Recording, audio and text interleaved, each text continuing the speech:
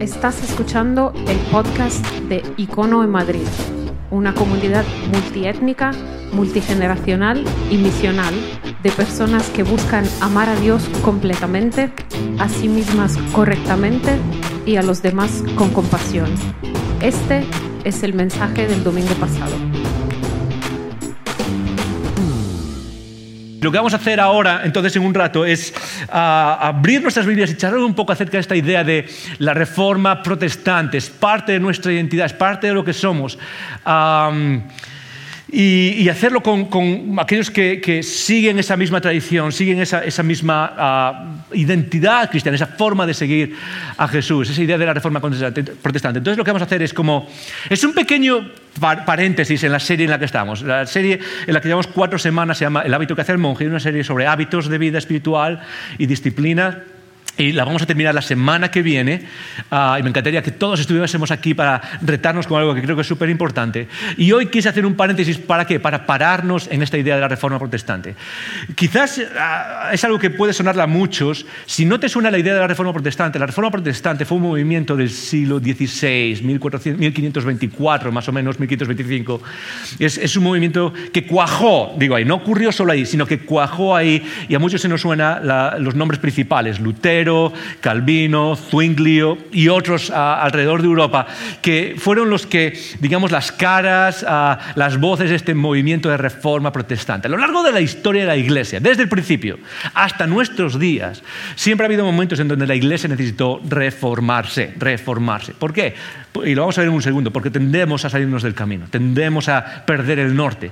Y lo que hacemos es reformarnos. Y durante la historia de la Iglesia ha habido diferentes personas, no ha habido solo una reforma, diferentes personas que han tratado de reformar la Iglesia. Pero sobre todo, antes de esa gran reforma del siglo XVI, ha habido reformas sobre todo que se llaman morales, lo que yo llamo reformas morales. Es decir, cuando la Iglesia se pasa un poco de la raya, y algunas veces se ha pasado muchísimo de la raya en cuanto a comportamiento moral, siempre ha habido personas que han llamado la atención para hacer reformas. Pero en ese momento, una de las claves es que fue una reforma de las convicciones cristianas esenciales. Y hoy lo que quiero hacer es recordarnos, quiero que paremos. Y es imposible hablar de todo lo que se puede hablar, Es imposible hablar de, es que hay tanto que podríamos recordar hoy. De hecho, una de las cosas más difíciles cuando trataba de preparar esto era como qué es lo que incluyo y qué es lo que dejo fuera, porque es como que parece imposible retarnos con ciertas cosas de la reforma. Y lo único que quiero es quizás hacer algo con nosotros. Ayer, mientras estaba repasando este mensaje, hice lo que casi todos hacemos. Estoy repasando el mensaje y me pierdo en las redes sociales, en algunas. Y eso que doy un montón de esfuerzo a no meterme mucho en las redes sociales, ni en Instagram ni en ninguna red social. Trato de evitarlo. Creo que a veces nuestra salud mental lo requiere, cerrar eso. Pero estaba en una de ellas y leí una frase y pensé que ese es el tono de lo que quiero conseguir hoy con todos nosotros. La frase dice así: y este es el presente problema de la Iglesia. Dice que no tiene memoria cristiana. Quizás la Iglesia hoy en día, en todas sus variantes, tiene un montón de problemas, y nuestra comunidad también los tiene. Ninguna comunidad es perfecta, Pero hay algo súper interesante, y es parece que muchas veces la Iglesia contemporánea ha perdido la idea de sus raíces. En otras palabras, Icono, nosotros vivimos nuestra fe en el siglo XXI, en el año 2022, ya lo estoy dudando, pero somos parte de una cadena que ha durado 2000 años, de personas que han vivido su fe, han luchado con su fe, han muerto por su fe, han pensado y meditado en la fe. Y somos parte de una tradición mucho más grande. Y muchas veces lo que necesitamos es pararnos y enriquecernos con esa tradición. Una de las frases que me gusta, y siempre lo repito cuando hablo con algo que tiene que ver con mi historia, es Arturo Pérez Reverte, autor famosísimo español. Escribió El Capitán a la Triste y muchos libros. Es parte de la Real Academia Española, y en su discurso de inauguración de la Real Academia Española tiene una frase que me encanta. Arturo Pérez Reverte dice: somos lo que somos porque fuimos lo que fuimos. Y lo que él quiere rescatar muchas veces es la conexión con lo que hemos sido antes. E incluso es necesaria ¿para qué? Para mirar hacia el futuro y seguir avanzando en lo que Dios quiere que seamos. Y eso es lo que quiero hacer hoy. Lo que quiero es que hablemos de la reforma y qué significa para nosotros y qué ha significado en este mundo. Pero quiero decir 2 cosas. La primera es que hablo de la reforma no en un sentido pequeñito, o estrecho, sino de la Reforma como movimiento general. No hablo de la Reforma en una de sus partes. Por ejemplo, uno puede hablar de los luteranos, otros pueden hablar de los calvinistas, otros pueden hablar de los anglicanos, otros pueden hablar que fueron todos parte de la Reforma. Y no quiero definirme de ninguna de esas formas. De hecho, y esto es algo que tenemos que reconocer, no estoy de acuerdo con todo lo que se hizo en esa Reforma protestante del siglo XVI. Hay muchas cosas que se hicieron muy mal. Calvino quemando a Miguel Servet. Por cierto, no fue fe contra ciencia. Miguel Servet, el descubridor o alguien que habló sobre la circulación de la sangre en Suiza. No fue por una cuestión de fe y ciencia. Calvino ejecutó a Servet porque no apreciaba o no afirmaba la Trinidad. Y aun cuando eso es una herejía, lo consideramos, es mucho peor el quemar a alguien, muchísimo peor lo que uno puede hacer. Hay muchas cosas que se han hecho mal en la Reforma, muchas cosas que podemos señalar, pero hay un elemento, y es hacia donde quiero irnos hoy, hay un elemento que es esencial, parte de la Reforma, y que es importante incluso hoy en día.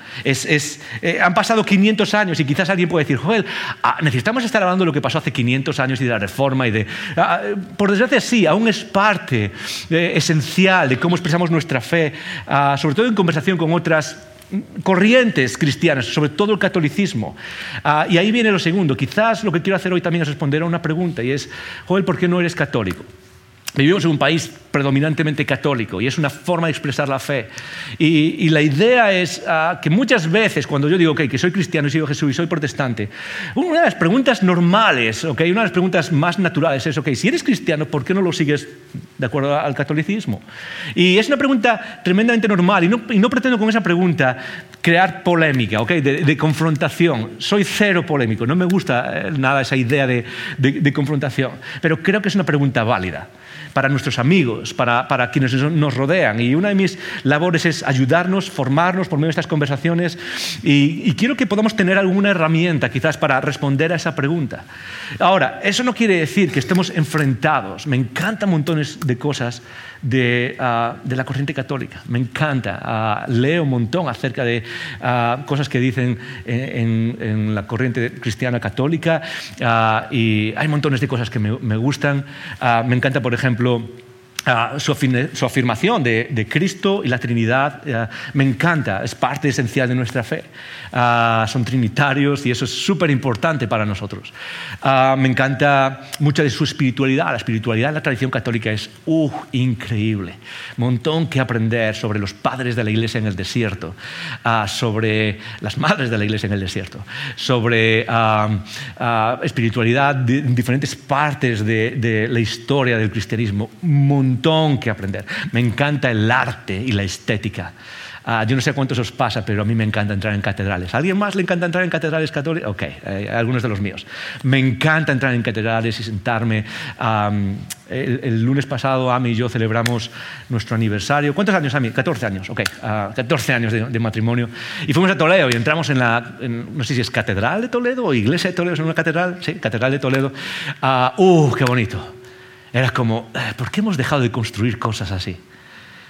Es increíble. De hecho, y esto es algo que siempre hablo, es algo que quiero que, por lo menos en Icono, recuperemos. Es el principio estético de nuestra fe.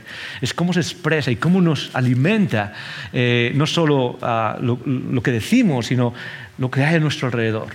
Me encanta eso, el arte, la estética, pinturas, esculturas. Todo eso es increíble. Pero hay ciertas cosas que son tremendamente fundamentales en nuestra fe y que necesitamos rescatar incluso hoy. Y no quiero hacer de esto una lección de universidad, una lección de clase. No necesitamos eso en una iglesia. Hoy lo que quiero es retarte a algo en el camino con Jesús. Pero ese reto va enmarcado hoy en hablar un poco más de ciertas cosas que han pasado y ciertas cosas que pasan. Y lo que quiero es que te quedes conmigo y tratemos de tener esta conversación juntos, aunque a veces voy a mencionar cosas del pasado y no sé, historia. La idea es quédate conmigo y aprendamos juntos para algo muy sencillo, y es que el mensaje de la Reforma, que es nuestra identidad, sigue presente. Y sigue siendo parte de quienes somos y sigue siendo esencial, creo. Incluso, y aquí viene la primera pieza un poco más seca, un poco más densa, incluso después de lo que se llama el Concilio Vaticano II. A lo largo de la historia, la Iglesia, sobre todo la Iglesia Católica, ha tenido muchos concilios. Y de hecho, para algunos el concilio es cuando vienen montones de líderes católicos y se juntan y hablan de doctrina y hablan de otras cosas. Para algunos ese es el centro de lo que decide la fe católica. Y ha habido concilios desde el principio de la historia de la Iglesia, y el último de todo se llama Concilio Vaticano II, ya por los años 60. ¿Okay? Duró varios años, no es como un retiro, ¿okay? No es que dure varios años porque están todos viviendo juntos varios años. Es algo en lo que van y vienen y hablan y piensan y dialogan acerca de ciertas cosas. Y para muchos ha sido un cambio radical en la Iglesia Católica. Un cambio radical hasta tal punto que algunos lo llaman el tercer estadio de la Iglesia Católica. Es decir, el primero fue la etapa apostólica, el inicio, luego ha habido los casi 2000 años de historia de la Iglesia, y ahora para algunos empieza algo nuevo. Y es cierto que ha sido tremendamente radical el cambio en el lenguaje de cómo se expresan muchas cosas que tradicionalmente para los protestantes eran como difíciles de aceptar, sobre todo desde el Concilio de Trento. ¿Okay? El Concilio de Trento se celebró allá, fue la respuesta católica a la Reforma protestante. Imaginaros, allí está Lutero en la puerta de Wittenberg, y lo que hace es clavar las 95 tesis, y no es un acto de rebeldía, eso era como poner un anuncio en un tablón de anuncios. La puerta era el tablón de anuncios del pueblo, y lo único que él quería hacer es ponerlo allí, y gracias a la imprenta que se acababa de inventar, de repente eso se vuelve viral, y la Iglesia reacciona con lo que se llama el Concilio de Trento, uno de los más radicales de la historia, y lo que hace es afirmar ciertas cosas que la Reforma trataba de cambiar, sobre todo de cuestiones doctrinales, y las vamos a ver en un segundo. Y desde ese momento hasta nuestros días pasaron más o menos eso, casi 500 años, un poco menos, 400 y pico de años, y de repente llega el Concilio Vaticano II, y es un giro, es un cambio enorme. Para algunos católicos es como es una marcha atrás, porque cambiaron ciertas cosas, por ejemplo, la misa en latín, algunos sabéis lo que significa, y ciertas cosas como esa. Para otros fue un avance enorme, y sí que en algunas cosas el lenguaje que se usa se relajó bastante en algunas cosas. Pero esto es a donde quiero llevarnos. Y esto es algo que a veces, incluso yo como pastor, no me siento bien, no me gusta el hablar de ciertas cosas que parecen confrontativas, pero la Reforma sigue en pie incluso después de eso. El mensaje de la Reforma, y sobre todo el mensaje de la Reforma, no es un mensaje de religión, es un mensaje al final de cómo nos acercamos a Dios, cómo el ser humano separado de Dios se acerca a Dios, y es hacia ahí hacia donde quiero llevarnos. Para eso lo que quiero es empezar leyendo dos textos. El primero está en Hechos capítulo 2. Hechos 2, versículo 46. Hechos 2:46 es el principio de la Iglesia. Lo que podemos decir es que en los capítulos anteriores, el 1 y el 2, en estos primeros capítulos de la Iglesia, se habla de cómo Jesús asciende al cielo. De repente los discípulos eligen a un apóstol que pueda reemplazar a Judas, porque Judas cometió suicidio después de entregar a Jesús a las autoridades. Y después de eso viene el Espíritu Santo. Y después de la venida del Espíritu Santo, lo que pasa es que Pedro da un mensaje increíble. El apóstol Pedro habla de una manera increíble. Te reto a que lo leas en casa, te invito a que lo leas en casa. Y al final de eso lo que pasa es que 3.000, dicen las Escrituras, 3.000 personas se convierten a Jesús. Puede ser un redondeo simplemente para hacer una hipérbola. Muchas personas se convirtieron a Jesús. Miles de personas, quizás cientos, no sabemos, pero dice 3.000 personas. ¿Os imagináis eso? ¿Os imagináis lo que está pasando? Y ahí se forma la primera iglesia, ahí empieza. Y de repente Lucas, que fue el autor de Hechos, lo que hace es describir, hacer un paréntesis y hace una descripción de la vida de la iglesia. Okay, estas miles de personas que vienen, ¿cómo viven como iglesia? Y hace una descripción fundamental para nuestra vida. Si alguna vez has pensado, bueno, ¿qué es la iglesia? ¿Qué hace la iglesia? ¿Qué se supone que es esto que se llama iglesia? Está aquí, en estos dos versículos se resume. Voy a leerlo desde el versículo antes, que no está en pantalla, y luego paso al 41. Y otras muchas palabras testificaban y les exhortaba diciendo: sed salvos de esta perversa generación. 41. Así que los que recibieron su palabra, que es lo primero, fueron bautizados. Eso es lo primero, dan el paso del bautismo. Si tú has puesto tu fe en Jesús, lo siguiente que tienes que hacer es ser bautizado. Eso sí, es sencillo. Es el siguiente paso natural. Y lo hacemos varias veces al año. Si quieres bautizarte, solo tienes que pasar en la página web, te apuntas y serás parte del próximo evento de bautismos. Y se añadieron aquel día como 3.000 personas a la iglesia. Esa es mi oración, que algún día Dios diga: hey, vamos a reunir 3.000 personas a esta nueva comunidad en Madrid, 3.000 personas en España, así en un día. Y dice en el versículo 42, y esto es lo que hacían. Y perseveraban en 4 cosas. En la doctrina de los apóstoles. Primero, la doctrina de los apóstoles. Dilo conmigo, 1, 2 y 3. Venga, otra vez, que es súper importante. 1, 2 y 3. Segundo, la comunión unos con otros. ¿Qué es la comunión? Muy fácil, es la relación. Una de las marcas esenciales de la Iglesia ha sido, es y será la relación, las amistades espirituales, el pasar tiempo juntos, regularmente, la comunión, el conocernos. No que tengas que conocer a todo el mundo a tu alrededor, pero sí que hay una sensación de comunidad, y de comunidad no solo aquí, sino en otros lugares como los grupos pequeños. Comunión uno con otros. Tercero, en el partimiento del pan. Y ese partimiento del pan, aunque era literalmente una comida, y por eso siempre hablamos de la mesa y de los iconogrupos y de reuniones alrededor de la comida, tiene un significado teológico, y es la celebración de la Santa Cena, el pan y el vino. Lo celebraban constantemente, y por eso alguna persona me pregunta, Joel, ¿por qué Icono celebra la Santa Cena todos los domingos? Y mi respuesta sencilla es porque es el centro de nuestra fe. Puede que no te lleves mucho del mensaje. Yo hay domingos que hablo mejor, otros domingos que hablo peor.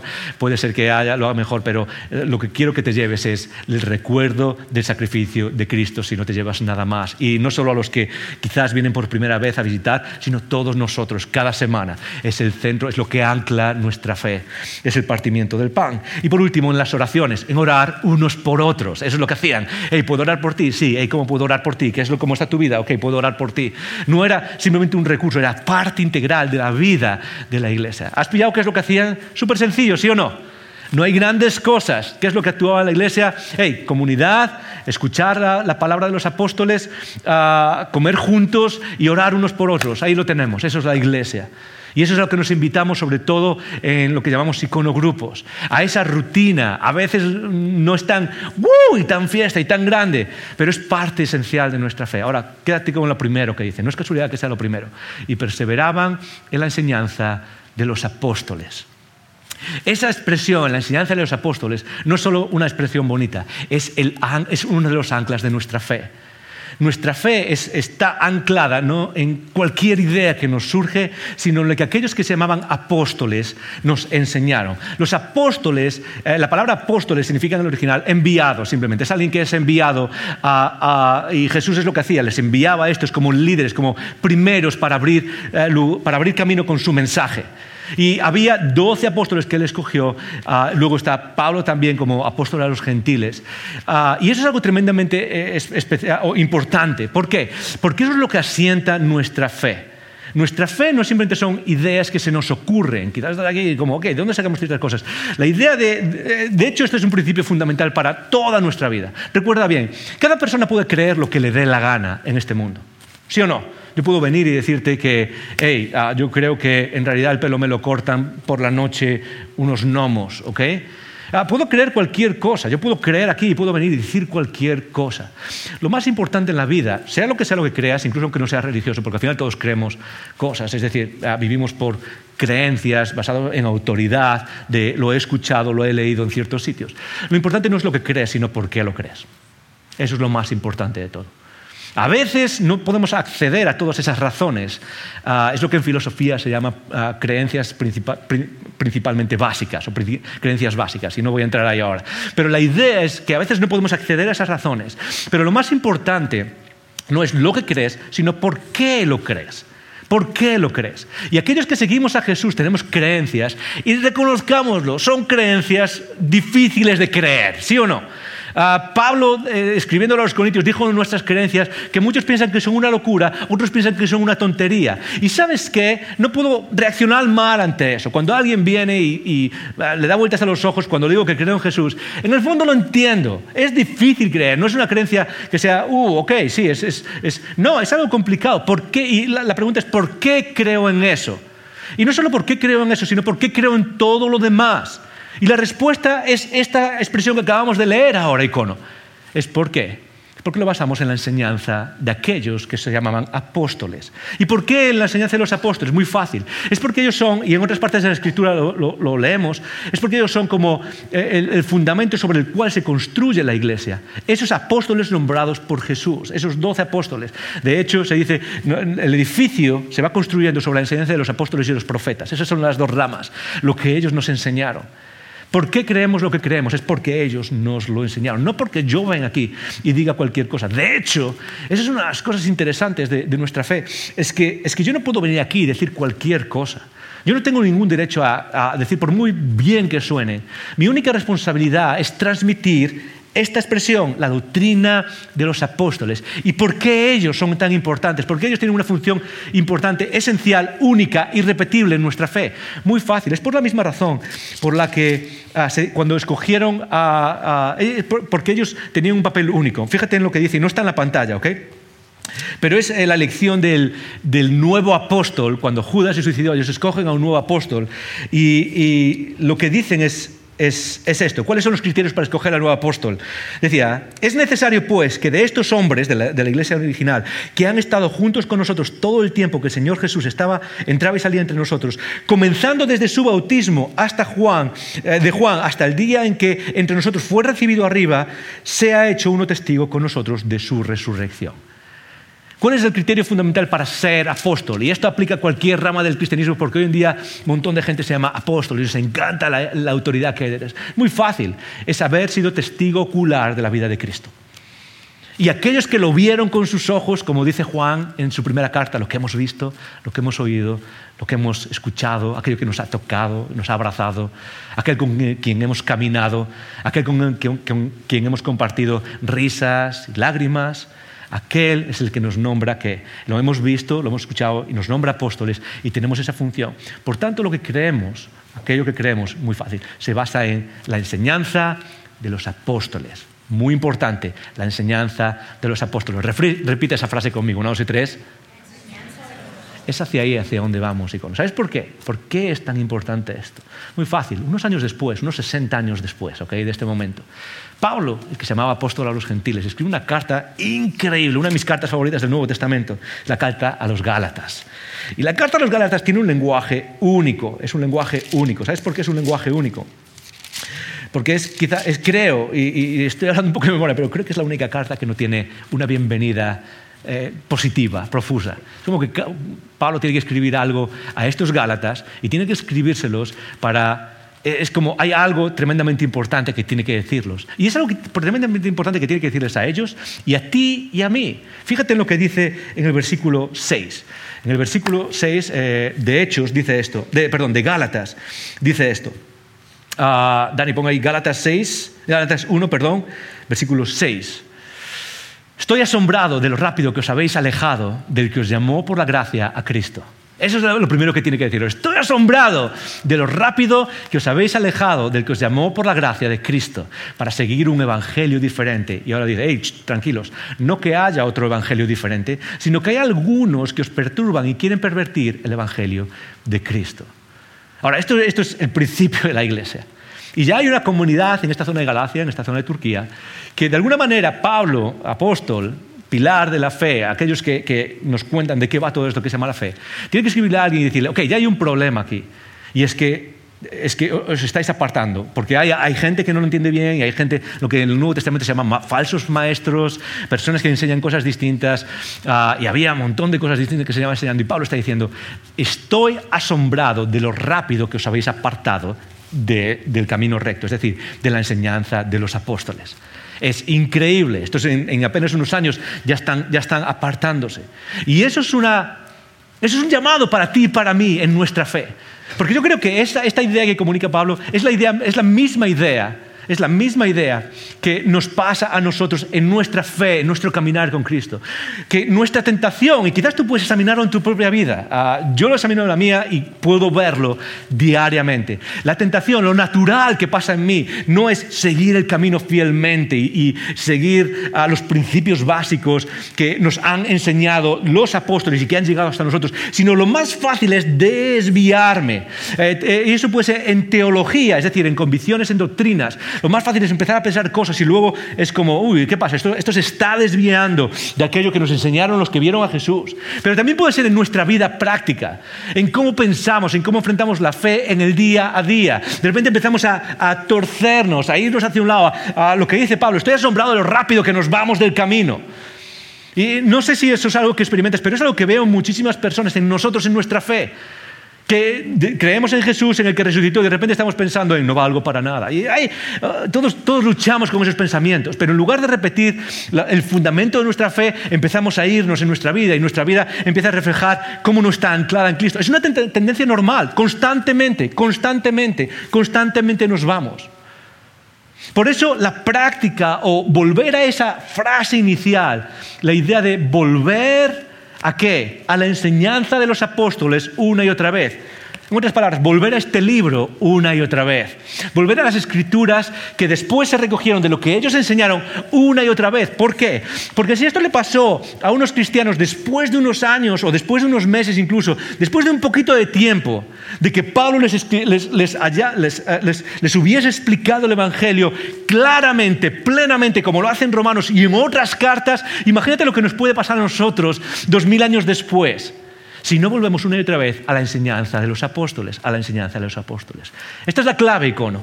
Es que nuestra autoridad en la vida, tanto en doctrina como en práctica, como en vida de fe, es la enseñanza de los apóstoles. Es esa enseñanza. Pero, ¿qué es? Y esto es algo interesante, y esto tiene que ver con la Reforma después. ¿Qué es lo que estaba apartando, que le preocupó tanto a Pablo? ¿Qué es lo que estaba apartando tanto a los cristianos en Gálatas? ¿Qué es lo que estaba llevándose? Y Pablo está diciendo, estoy maravillado de lo rápido que os estáis apartando del camino. ¿Qué es? Muy fácil, puedes leerlo en casa. Gálatas es una carta increíble. Pero lo que estaba pasando es que había ciertos cristianos en esta comunidad que lo que querían era mantener ciertas prácticas, sobre todo que provenían del judaísmo. Ciertas prácticas como pueden ser, podéis leerlo, Pablo lo que hace después de esta mención de este texto que acabamos de leer es defender su apostolado. Y te preguntas, ¿por qué Pablo dedica un capítulo y medio a defender su apostolado? Muy fácil, porque lo que tenemos que hacer es volver ¿a dónde? ¿Icono? ¿A dónde? A la enseñanza de los apóstoles. Y lo que Pablo hace es volver a defender su apostolado solo para recordarles cuál es la base en la cual anclamos nuestra fe. Pero ellos lo que están haciendo es queriendo mantener esas tradiciones como parte de su acceso espiritual al Padre. En otras palabras, hay dos cosas que se mencionan en Gálatas. Lo podéis ver. Por un lado es guardar las fiestas, ¿ok? Guardar las fiestas. Y Pablo dice, guardáis las fiestas, las noches y los días. Y esta práctica común de hacer ciertas celebraciones y hacer ciertas cosas especiales que pasaban en el mundo antiguo, tanto en el judaísmo como en Roma, como en cualquier religión pagana. La idea de, voy, un poco lo que algunos cristianos hacemos muchas veces. Voy a la iglesia en Semana Santa y en Navidad, ¿ok? Y guardo ciertas cosas. Y eso era algo prescrito como parte de nuestro camino de salvación. Pero luego menciona también la idea de circuncisión, ¿ok? Y si no sabes un poco la idea de circuncisión, que aquí no sabes cuál es la idea de circuncisión, ¿sí o no? Pero es una cosa que se estableció desde Abraham en el Antiguo Testamento y que era parte de la inclusión en el pueblo de Israel y que era una señal del camino con Dios, con el Padre. Para hacerlo más breve, ¿qué es? ¿Cuál es el gran problema que Pablo estaba tratando en Gálatas, que tiene que ver con apartarse de la enseñanza de los apóstoles, y que no solo es un problema con Gálatas, sino que es nuestro problema, Icono, también puede ser, y que es la esencia de la Reforma? Si alguien me pregunta, Joel, ¿cuál fue el gran mensaje de la Reforma? Y es el problema contra el que luchó Pablo en Gálatas, el problema contra el que tenemos que luchar tú y yo, el problema contra el que luchó la Reforma es esta gran I griega. Simplemente es una I griega. Lo que dice Pablo, en cierto modo, es que la tendencia más natural de aquellos que tenemos fe, aquellos que seguimos el camino de Jesús, es a poner una I en cómo nos acercamos a Dios. En este caso, lo que querían hacer es, estas personas no negaban a Cristo. Nadie en Gálatas se dice que negasen a Cristo. Lo que decían es, somos salvos por Cristo, pero tenemos que hacer estas cosas para recibir su gracia, para acercarnos al Padre. Tienes que seguir manteniendo ciertas leyes del Antiguo Testamento, tienes que seguir manteniendo ciertas prácticas como la circuncisión o guardar ciertas fiestas. Es esa I constante. Y es algo que se traduce también, es un reto para nosotros, y eso voy a hablar más al final, pero es la idea de que muchas veces en nuestra fe ponemos nuestra confianza, y esa es la clave, eso es lo único que hay en toda nuestra fe, es confianza. Ser cristiano significa confiar en la obra de Cristo. Solo. Y muchas veces lo que hacemos es poner otras cosas. Y no voy a hacer una lista porque cada uno tiene sus propias tentaciones espirituales. Es decir, ¿cómo adorno la obra de Cristo? Y de hecho, y aquí es donde entramos un poco más en qué pasó en la Reforma, ya en el siglo XVI, en el 1525 más o menos, con Lutero y las tesis que clavó, pues hubo varias cosas que protestaron, y quizás es una lista que ya te suena, de cosas que de alguna manera los reformadores dijeron, esto no puede seguir así. Esta es un poco la lista, hay una lista, pero no es exhaustiva, son las primeras cosas que más o menos todos conocemos. En el catolicismo, por ejemplo, se practica la infalibilidad papal, se practica, por ejemplo, también, Dani, ¿puedes poner una pantalla, por favor? Eso es, gracias. La infalibilidad papal, se practica, por ejemplo, la creencia de María y los santos como intercesores, se practica la doctrina de los sacramentos como, y esto es importante, como símbolos eficaces, y lo voy a explicar en un segundo. Se practica la convicción del purgatorio, y el último se practica la idea la convicción de la Iglesia como mediadora de la salvación. Y estas son solo algunas de las cosas que la Reforma específicamente dijo, esto no puede ser así. Déjame explicarla súper rápido. La infalibilidad papal, la idea de que el Papa, no siempre, pero cuando habla desde el punto de vista de lo que se llama ex cathedra o desde la silla, es latín, es una frase muy intelectual para decir desde la silla o desde su posición de Papa, tiene cierta prerrogativa para hablar de una manera infalible, es decir, sin error, es decir, esta es la verdad para nosotros. Lo segundo es María y los santos como intercesores o como personas que pueden que tienen una posición especial con respecto al Padre y que pueden acceder al Padre para pedirle cosas en nuestro favor. Esa es la idea. María, por ejemplo, uno de los títulos que se le da es mediatrix. Mediatrix, suena matrix, ¿verdad? Pues la idea es que es mediatrix o mediadora. Y ahora voy a explicar un poquito más de eso. Los sacramentos como símbolos eficaces. La idea a lo largo de la historia fue surgiendo la idea de que estos sacramentos en la Iglesia Católica son 7, en la tradición protestante suelen ser 3 más o menos. Sobre todo son los sacramentos, es el pan y el vino, es la confesión, es el bautismo, es ser ordenado sacerdote, es el matrimonio, son todos sacramentos. La idea es que son símbolos eficaces ¿de qué? ¿Qué quiere decir eso? Muy fácil. Hasta el Concilio Vaticano II, quédate conmigo, no te duermas por favor, hasta el año 1960 más o menos, el Concilio Vaticano II, los sacramentos eran causa de gracia. Esa es la idea, esa es la expresión que se usa, son causa de gracia. ¿Qué quiere decir eso? Que si tú quieres recibir la gracia de Cristo, ¿a través de qué tienes que pasar? A través de los sacramentos. De algunos, no todos ellos, a través del bautismo, a través de la Eucaristía.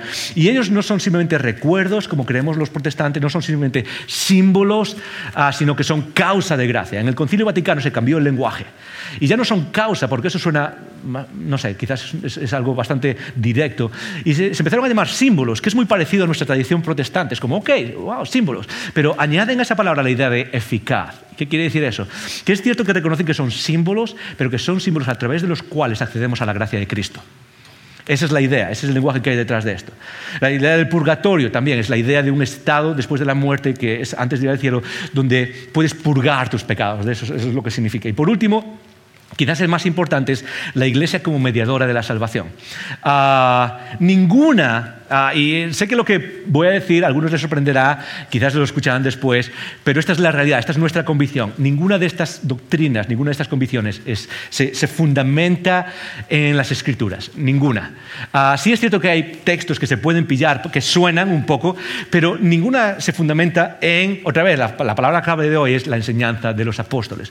No lo digo yo eso, no es algo que solo digo yo, aunque lo creo. Por ejemplo, un autor famosísimo se llama Richard McBride, que escribió hace años un tomo enorme, se llama Catolicismo, donde explica el catolicismo después de Vaticano II, después de este gran concilio. Y lo que hace es explicar todas las distintas doctrinas y tal. Dice esto, por ejemplo, acerca de la doctrina, acerca de la Mariología, acerca de la doctrina de María como mediadora o intercesora delante del Padre. Dice esto: la creencia en María no se originó por evidencia bíblica, ni siquiera por testimonio patrístico, sino como una conclusión del así llamado argumento por conveniencia. Es una gran afirmación por parte de alguien que es católico.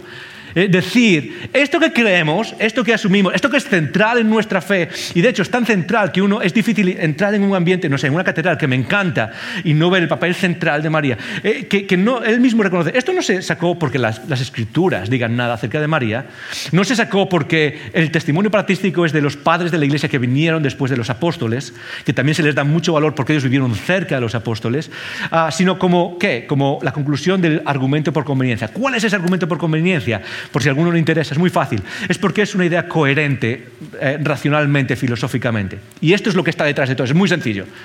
Las Escrituras dicen que hubo un primer Adán, y un segundo Adán, Cristo.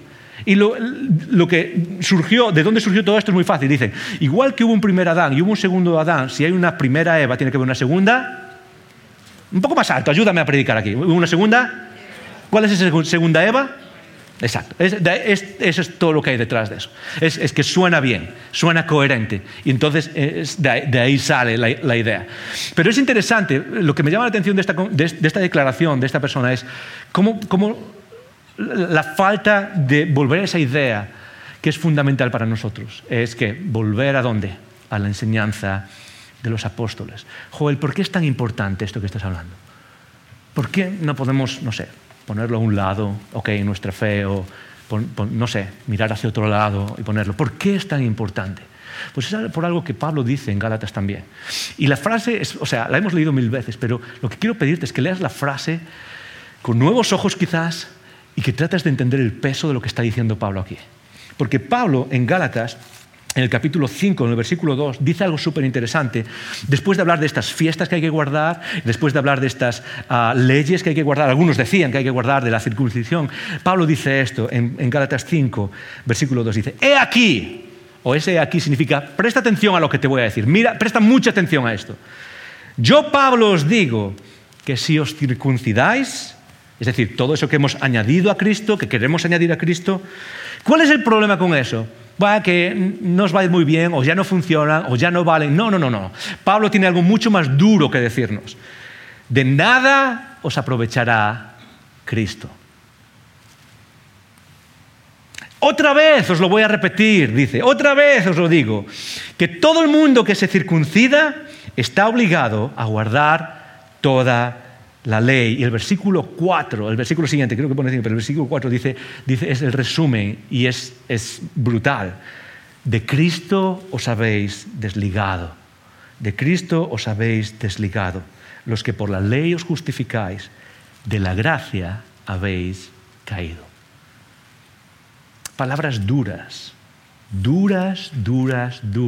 Advertencia para los primeros, advertencia para nosotros, y casi clave de la Reforma. Porque lo que está diciendo Pablo aquí, y ese es el mensaje para todo el mundo, es una fórmula, podemos ponerlo de esta manera en pantalla, es que si a Cristo tratas de añadirle algo, lo único que resulta es sin Cristo. Si a Cristo y lo que Él hizo y el acceso a lo que Él hizo por la fe, es decir, por confianza, Cristo, confío en ti, ya está. Si a eso tratamos de añadirlo algo, sea lo que sea, lo único que haces es quedarte sin Cristo. Palabras duras de Pablo. Palabras duras para todos nosotros. Para ese extremo cuidado que tenemos que tener, y quizás ese extremo cuidado que tuvo la Reforma en luchar ciertas cosas que se estaban añadiendo en la iglesia. Y se puede debatir de qué papel juegan o no, pero una cosa que aprecio, y esto hay que apreciarlo, es que es posible que la Reforma se fue hacia el otro lado en negar cualquier posibilidad de esa Y. Pero creo que si hay que irse hacia un lado o hacia otro, por lo que veo que dice Pablo aquí, lo mejor es irse a ese lugar donde Cristo, en nuestro centro de confianza, que eso es lo que significa tener fe, está solo. No solo primero, ¿ok? Porque en muchos casos lo que hacemos es ponerlo primero y luego hay otras cosas. Y lo que hizo la Reforma en la lucha con lo que estamos viendo, con añadir esa Y, con añadir esa idea de completar con algo, incluso a veces solo en la forma en la que hablamos, solo en la forma en cómo expresamos cosas, vamos poniendo cosas alrededor de Cristo. Lo que hizo la Reforma fue gritar un solo. No es un Y, es un solo. Y de ahí vienen las 5 grandes claves de la Reforma. Solo Cristo. Solo por gracia. Dani, ponlo en pantalla, por favor. Solo por la fe. Solo a Dios la gloria, solo basado en las Escrituras. Los 5 grandes solas de la Reforma. ¿Por qué son tan importantes? Pues muy fácil. Es porque la tendencia natural, vuelvo a repetirlo, es apartarse. Es salirse de ese fundamento de los apóstoles. Y constantemente lo que hacemos es tender a apartarnos tanto en nuestra teología o nuestras doctrinas como en la práctica y añadir ciertas cosas, tratar de completar ciertas cosas que nos den un sentido de control. Ok, Él hizo esto, Cristo hizo esto, pero yo tengo que hacer esto también. Y me da un sentido de practicar, que al final es la base de toda religión humana, es el hacer algo que me dé cierta sensación de yo estoy haciendo algo para mi salvación. Y ante esa tentación, aunque solo sea una tentación, la Reforma dijo, no es un y, es un solo. No es ponerlo primero y luego lo demás, no, es que Cristo está solo. Y de esas 5 solas, por cierto, y esto es un detalle histórico, nadie en la Reforma escribió estas 5 solas. Esto fue algo que se recogió después para resumir lo que los reformadores habían enseñado. Pero es algo que llega de una manera increíble. ¿Cuál es el centro? Es solo Cristo salva. No Cristo y ciertas prácticas. Es solo por gracia, no por gracia y ciertas cosas que practicamos. Es solo por la fe, es decir, por poner la confianza, no solo por la fe y ciertas prácticas que hacemos. Es solo a Dios la gloria. Y esto es súper importante en la Reforma. Solo a Dios la gloria está en contra de darle a Dios la gloria y también a ciertos líderes o a la iglesia o a alguien especial. Y jamás deberíamos tener un ser humano como alguien especial. El único ser humano especial fue Cristo. Los demás estamos todos de rodillas en el mismo lugar. El único especial es Cristo. Los demás, incluso la iglesia como tal, somos un conjunto de personas redimidas que siguen necesitando la misma gracia. Y por último, y esto es a donde quería llevarnos hoy, es de lo que hemos estado hablando hoy, es solo basado en las Escrituras. ¿Por qué? Y permitirme explicarlo un poquito más. Y tiene que ver con eso de separarnos muchas veces. Porque a lo largo de la historia las personas conocemos las cosas de maneras distintas. Una de ellas, por ejemplo, por razón, deducimos cosas. Decimos si A, entonces B, entonces C, entonces esta es la conclusión. Pero hay otra forma de conocer cosas y es por medio de revelación. Yo puedo conocer a algunos de vosotros por deducción, es decir, os veo y digo, pues deduzco que esta persona es así, es extrovertida, es así, lo deduzco. Pero también puede haber otra forma de conocer a algunos de vosotros, a alguna persona, y es porque me lo contáis, eso es revelación. Y lo que los cristianos afirman es que parte de nuestro conocimiento de Cristo y de la salvación viene por revelación, es decir, Dios nos ha dejado saber cosas, nos ha contado cosas. Y esa revelación tiene 2 polos, 2 lados. Hay revelación natural y revelación especial. Revelación natural y revelación especial. La revelación natural es lo que Dios nos ha querido contar de Él mismo a través de la naturaleza. Cualquier persona puede observar la biología humana. Puede observar el universo, puede observar el comportamiento animal, el de las plantas, la estructura de la naturaleza, el propósito que sigue, todo puede observar ciertas cosas y decir, wow, aquí hay un creador detrás de todo esto. Eso es parte de lo que dicen las Escrituras, cuando por ejemplo en el Salmo, creo que es el Salmo 119, dice, los cielos declaran la gloria de Dios. Todo el mundo puede acceder hacia eso. Pero luego necesitamos la revelación especial para ser salvos. Y la revelación especial es la que Dios hace a través de ¿qué? De profetas y apóstoles. Nos deja conocer a través de eso. Que para nosotros se ha recogido en las Escrituras. Pero a lo largo de la historia, otra vez, los cristianos empezaron a desarrollar algo distinto. Y es, no solo hay revelación natural, sino que dentro de la revelación especial, que para nosotros es solo esto, hay 2 tipos de revelación especial. Por un lado tenemos la revelación especial, que es las Escrituras, pero por otro tenemos la llamada ¿qué? La tradición de la Iglesia, tradición con T mayúscula, ¿ok? Con T mayúscula. Es decir, lo que la Iglesia va sacando poco a poco de una manera infalible, eso se va convirtiendo parte también de la revelación especial.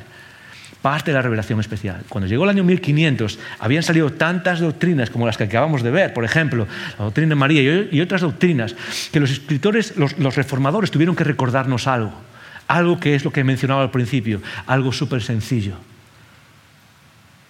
La única forma de conocer la obra salvadora de Cristo es volviendo ¿a qué? A la enseñanza de los apóstoles. Solo. Esa es nuestra última autoridad. ¿Quiere decir eso que desechamos lo que nuestros hermanos y hermanas han hecho en la historia? No, es tradición con T minúscula. Es escuchar lo que ellos han hecho. Es escuchar a aquellas personas sabias que han venido antes de nosotros y decir, wow, cómo tú has visto esas cosas me ayuda a entender esto. Pero la autoridad final de nuestra vida es que la enseñanza de los apóstoles. Y por eso necesitamos terminar con esto, con esta idea. Y esto ya no solo tiene que ver con la Reforma. Quizás es la mayor enseñanza de la Reforma para tu vida y para mi vida, para quiénes somos nosotros mientras tratamos de seguir a Jesús. 2 Timoteo 3:16, texto famosísimo. Dice, toda la Escritura es inspirada por Dios y útil para enseñar, para redarguir, para corregir e instruir en justicia. ¿A fin de qué? A fin de que el hombre de Dios sepa muchas cosas y tenga el vocabulario correcto para hablar con los demás como si fuese cristiano. A fin de que el hombre o la persona o aquel que es de Dios sea perfecto, enteramente preparado para toda buena obra en esta vida. Es curioso que cuando Pablo le escribe esto, se lo escribe a un chaval que se llama Timoteo, 30 y pocos años, pastor, con ganas de tirar la toalla, diciendo, ya no puedo más. Y Pablo le dice, ¿sabes qué?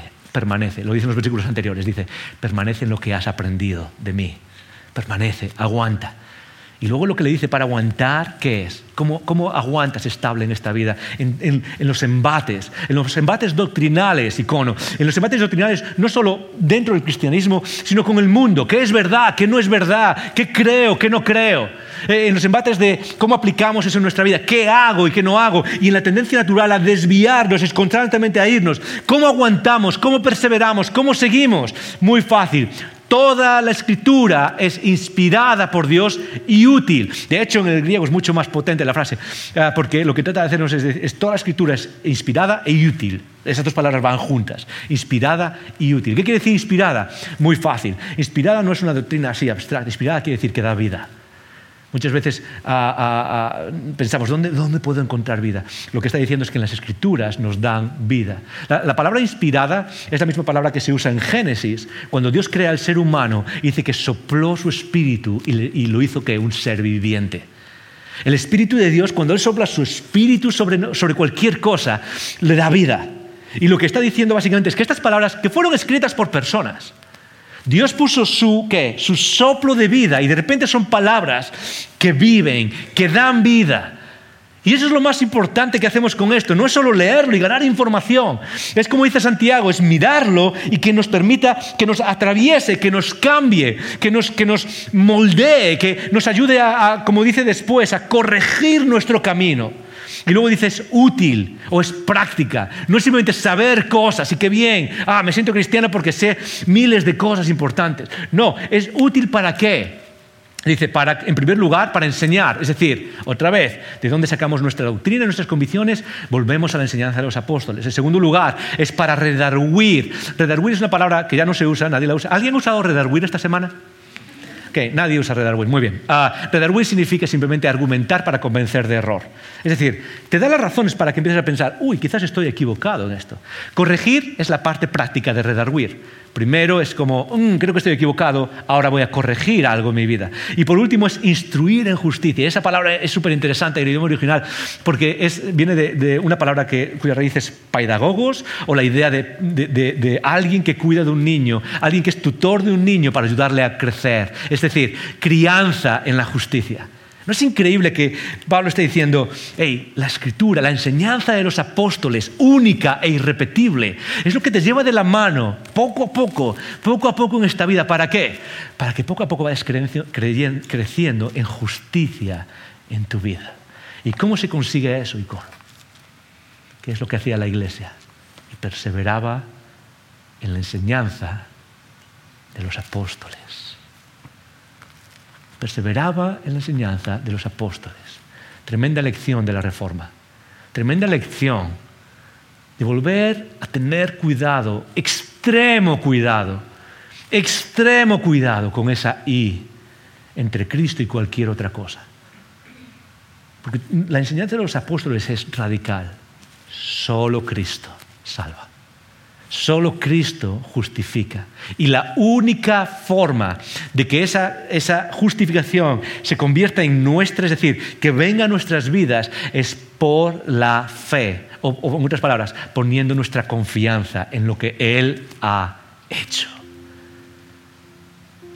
Pero si esa es la lección fundamental de la Reforma, hay que terminar con una pregunta, ¿sí o no? Y esa pregunta que espero que te llegue dentro, que nos meta el dedo en el ojo a todos. Es la pregunta que mete el dedo en la llaga a muchos que nos llamamos seguidores de Jesús. Si el llamado a la Reforma fue volver a la enseñanza de los apóstoles como nuestra base y nuestra autoridad para vivir, ¿cuánto vuelves a la enseñanza de los apóstoles para que sea tu autoridad en lo que crees y en lo que vives? Porque el punto no es que una o dos personas, hoy en día por las redes sociales hay algunas personas que lo explican y graban vídeos o predicamos, que es importante crear estas conversaciones y movernos hacia adelante juntos en estas conversaciones. Pero ¿cuánto abres las Escrituras? ¿Cuánto vuelves? ¿Cuánto vuelves a ella cuando piensas que te estás yendo en lo que haces con tu vida, en cómo manejamos nuestras finanzas o cómo nos relacionamos con los demás? Constantemente es la tendencia, nos estamos separando de lo que ellos nos enseñaron acerca de Cristo y la única forma es venir aquí y decir, ok, tengo que cambiar, tengo que corregir ciertas cosas en mi vida. Tengo que venir al camino otra vez. Y eso es lo que nos sustenta nuestros pies en este caminar. Las Escrituras y el poder del Espíritu Santo es todo lo que tenemos. Lo que hace un pastor es guiarnos, crear la conversación, organizarnos. Lo que hacen otras personas, otros libros, genial, úsalo, lee, eso es perfecto. Pero nada sustituye a que sigas el ejemplo de la Reforma. Y para poder mantener a Cristo en el centro y la confianza solo en Cristo y apropiarte de esa justificación y esa vida que viene solo de Cristo y su sacrificio en la cruz, es volver una y otra vez ¿a qué? Otra vez a las enseñanzas de los apóstoles. Una y otra vez volver aquí, una y otra vez. Oye, pero es que ya he leído este libro muchas veces. Vuelve otra vez, ¿sabes por qué? Porque necesitas volver tantas veces como tendemos a apartarnos. Y si tenemos que apartarnos constantemente, necesitamos volver constantemente. Y quizás si hay un reto para nosotros, sí, podemos hablar de la Reforma protestante y de lo que significa en cuanto a ciertas doctrinas que no creemos que sean ciertas en otras tradiciones. Genial, hablemos de eso. Pero hablemos también de nosotros. Sola Escritura es mi autoridad. Icono. Mi oración por ti y por mí es que el mundo nos conozca. Quizás no porque tengamos todas las respuestas. De hecho, la mayoría no tiene todas las respuestas, ni siquiera para compartirlo con los demás. Pero sí como personas que vuelven a la enseñanza de los apóstoles una y otra vez. ¿Para qué? Para que tu vida sea firme, para que tu vida sea estable, para que tu vida no se vaya hacia un lado o hacia el otro. Porque la vida va a tratar de atraparte, va a tratar de moldearte, va a tratar de llevarte hacia un lado o llevarte hacia el otro. Para algunos significa, en términos de relaciones, cómo corrijo ciertas relaciones. Para otros es ciertas convicciones cristianas. Creo que tengo que cambiar cierta forma de creer y de acercarme a Dios. Para otros es quizás, no sé, es cómo manejamos nuestra vida laboral, que para algunos es como nos atrapa, nos domina. Para otros es quizás, no sé, cómo enfrentamos el futuro, quizás con miedo, quizás con ansiedad. Sea lo que sea que significa para ti. El mundo constantemente va a tratar de llevarte hacia un lado o hacia otro y va a tratar de crear ciertas doctrinas en tu cabeza o en tu mente o en tu vida que no se corresponden con ¿qué? Con la enseñanza. Necesitamos volver a esto. Y eso es lo que sueño, oro para nosotros. Esa quizás es una de las enseñanzas, uno de los retos más grandes que tenemos de la Reforma. Y hoy, mañana, cuando te levantes, mientras celebramos a aquellos que cuajaron la Reforma protestante, quizás una de las cosas que podemos recordar es: Padre, necesito volver a las Escrituras. Necesito volver a esa enseñanza de los apóstoles. Sí, escuchar a los demás, pero voy a volver a las Escrituras. Ayúdame a volver, frase clave, a la enseñanza de los apóstoles. Padre,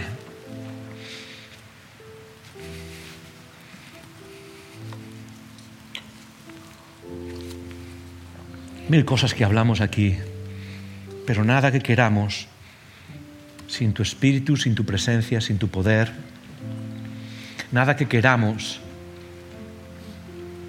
si tú no estás presente. Y Padre, lo primero que queremos hacer es darte gracias por haber establecido un fundamento tan seguro en esa enseñanza apostólica y profética, única, irrepetible.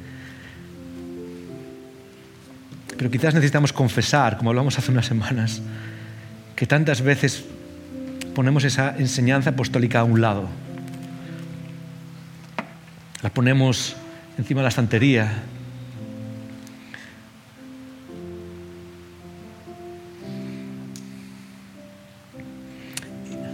Padre, quizás si algo nos reta hoy es a volver a ese lugar donde tú nos ayudas a permanecer, a tener ánimo en nuestra fe, a alimentarnos. Y es lo que queremos pedirte para terminar. No que nos sintamos mejores que nadie porque seguimos un movimiento reformado, sino que tú nos lleves a ese lugar que has puesto para nosotros como una base firme. Ayúdanos a volver una y otra vez a la enseñanza básica, única. No nos dejes desviarnos del camino. Gracias, Padre, te pedimos, te damos, por aquellos que caminaron antes que nosotros. Y quizás hoy recordamos su memoria. Tantos que predicaron este mismo mensaje del que estamos hablando ahora y que quizás pagaron con sus vidas. Pagaron con ser exiliados. Pagaron con ser rechazados. Pagaron con ser ninguneados. Y quizás hoy estamos aquí, cientos de años después,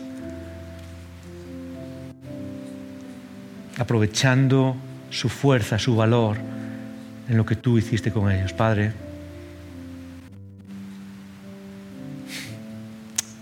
permítenos caminar un camino parecido y que las generaciones futuras quizás miren atrás y quizás digan de nosotros: estas personas se asentaron en la enseñanza de los apóstoles. Amén.